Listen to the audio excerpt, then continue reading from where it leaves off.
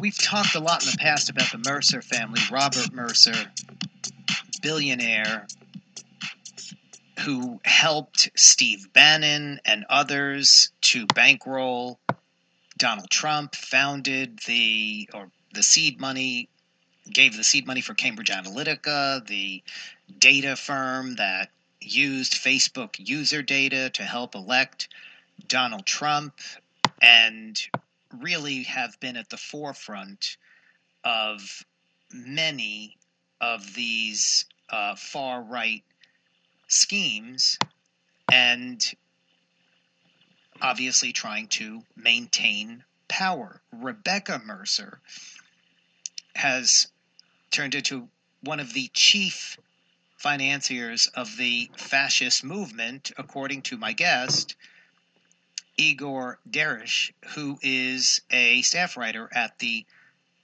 magazine Salon online and does a deep dive into the Mercer family and what's going on right now. Welcome to the program. Yeah, great. Thanks for having me. So they've been in the news before, certainly the Mercers, going back to the early days of Trump. And then as we learned more about Cambridge Analytica, and that blew up, certainly as a story. I mean, Steve Bannon had worked with them from way back, but they haven't gone away. And in fact, they're even more involved in movements, including connections to the groups that led the siege on the Capitol, as you point to. Talk a little bit about just who they are for those people who don't really know, so we can then get into what they're doing now.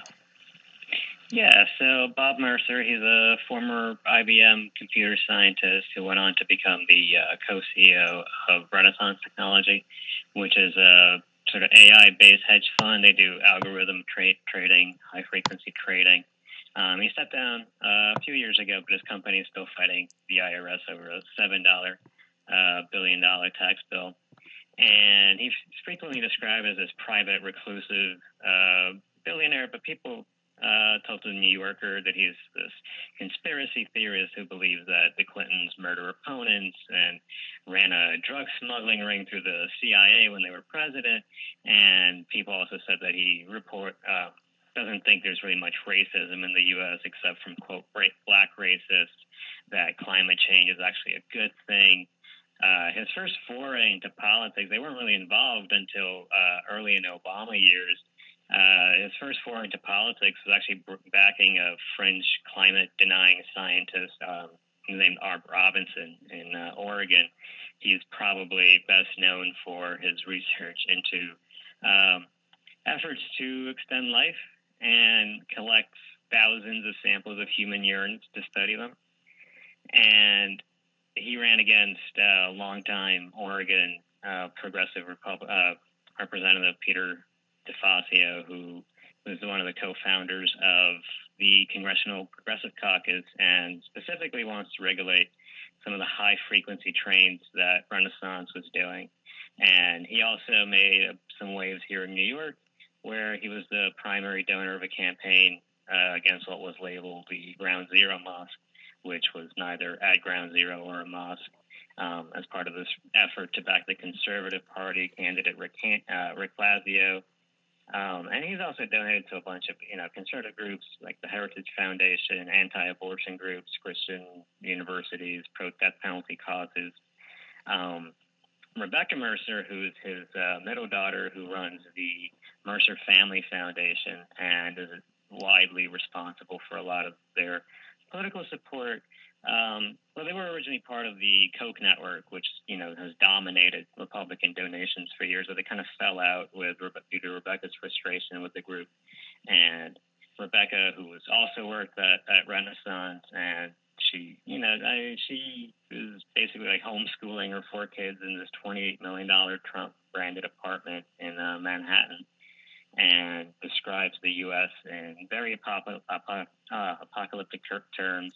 She was instrumental in connecting Trump with Bannon, like you mentioned, Kellyanne Conway, Michael Flynn, And obviously, they funded Cambridge Analytica, which, along with working for the Cruz campaign and helping the Trump campaign, essentially steal Facebook user data. They were also involved in helping the Brexit campaign in the UK.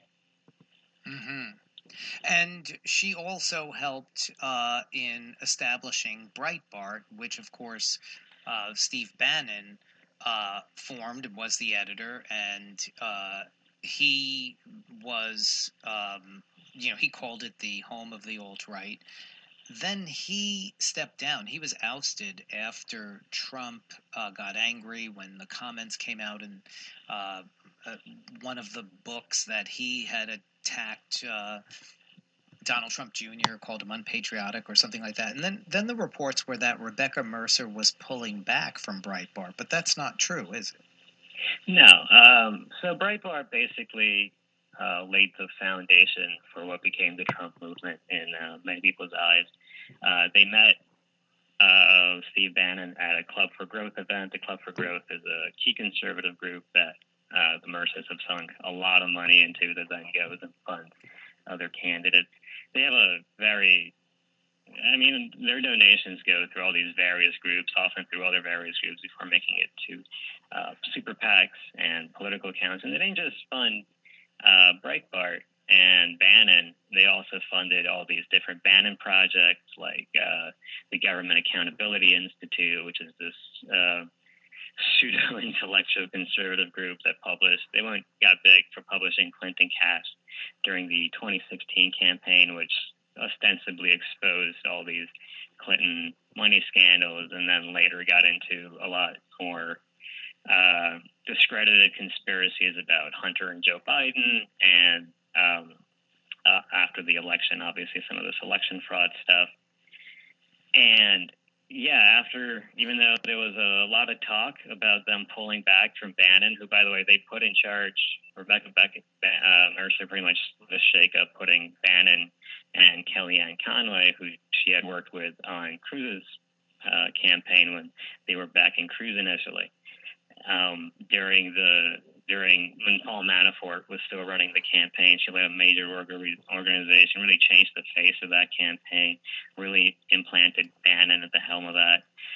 When they allegedly pulled back their support publicly, they still continued to fund Breitbart, where, according to that New Yorker report I cited, Mercer was very involved in the day-to-day decisions and emails them about, typos and content that stories that they should be covering, and also continued to support Milo Yiannopoulos, who hasn't really been mentioned much in the media these days, but he was a big-time conservative troll, as I guess he was ostensibly the tech editor at Breitbart, and he made some comments defending pedophilia after Trump's election, and Breitbart fired him, and from what I understand from BuzzFeed's reporting, the Mercers continued to send him money and continued to support him even after all that.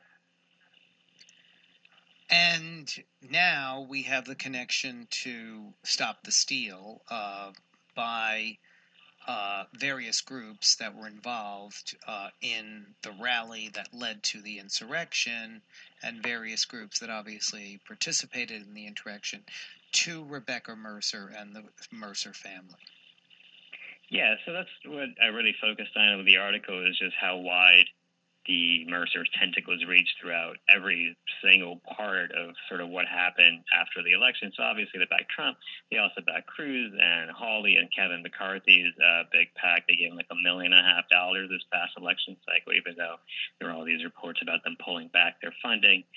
McCarthy obviously was the first Republican speaker in the hours after the Capitol riot to defend the majority of his House Republican caucus then voting to object to the electoral count shortly after that. And they've also given tens of thousands to Mo Brooks, who was accused by Ali Alexander, who's one of the organizers of Stop the Steal, of having actually planned the event, the rally that preceded the riot when they marched from the Ellipse to the Capitol.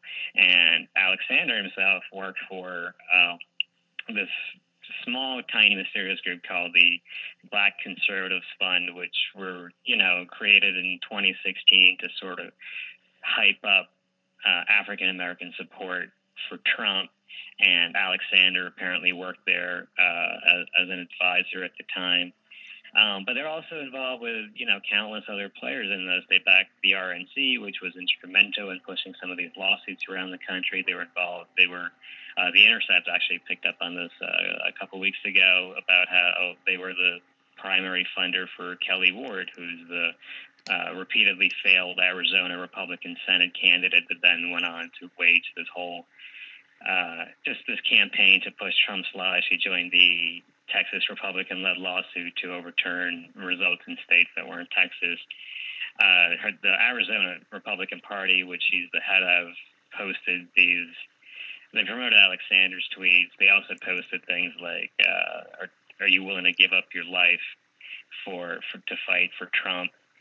And they also bankrolled Citizens United, which is the group most closely associated with the decision to just allow all this dark money to go into politics, which was run by David Bossie, who also was Trump's deputy campaign manager and was later selected to run to oversee his election challenges after his loss.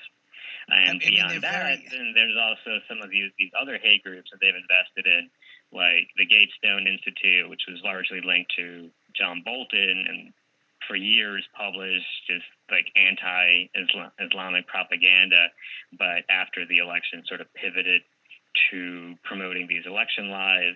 And of course, the Government Accountability Institute that Bannon started also did that as well. They've also been big funders of the Media Research Center, who's run by Brent Bozell, this long-time conservative sort of propaganda. I mean, they're very important for this Trumpist, for the gravy train, especially the Koch brothers pulling back a little bit. Sheldon Adelson died, and he was a big Trumpist as well and financier, and had poured millions and millions of dollars in. And there's a lot of speculation about Josh Hawley, who's running for president, or possibly in 2024, and he's been trying to position himself as the heir to Trumpism. And, he needs money. He's losing money from a lot of different people. And Rebecca Mercer had given him a near maximum donation in 2018. Is there the possibility she's grooming him for 2024? Oh, no doubt. I mean, the Mercer's connection to Hawley go all the way back to about 2016 when he was the Missouri Attorney General and he was plotting to run against Senator McCaskill in Missouri. He met with Mercer. He met with I forget his name, the person who runs Club for Growth, which is that group I mentioned that has received a ton of donations from Mercer. And he used his connection to Mercer to then court support from Steve Bannon, who was not a fan originally. And so we don't see direct sort of contributions from the Mercers to Hawley, except for that Rebecca Mercer direct donation to his campaign. But certainly the Club for Growth is his number one backer in the elections. And certainly a lot of these groups could fill in the void that is being opened by some of the corporate PACs pulling out. Saying they're going to pull out anyway. Right. They're putting a hold, as we're told. Really important, and people should read your article. And we'd love to have you back again to talk more about this, because obviously we have to keep an eye. Thanks. Just one thing I also wanted to mention was that Rebecca Mercer is also the key investor in Parler, and Parler was essentially used to coordinate the attack on the Capitol by some of these. Some of the mob that's been arrested, and she, founded this as like a libertarian social network that allows for free speech, and defended herself in the Wall Street Journal op-ed saying that she's a small government libertarian who opposes bigotry despite funding all these hate groups and far right pieces. After my piece was published, Mercer effectively fired the CEO of Parler, who he said she stabbed him in the back when he tried to implement the new moderation standards of the company because they came under fire from Amazon and Apple and Google, who subsequently took them down. And he specifically said that Mercer opposed his push to crack down on neo-Nazis and extremist groups, which I think tells you a lot more about her ideology than her op-ed, and says a lot about why they're putting all this money into these causes. Absolutely. Very important to bring that up. And I'd actually meant to mention Parler. Listen, thanks so much. Really great stuff. And people can read your piece on Salon. Igor Derish, who is on Twitter at Igor Derish,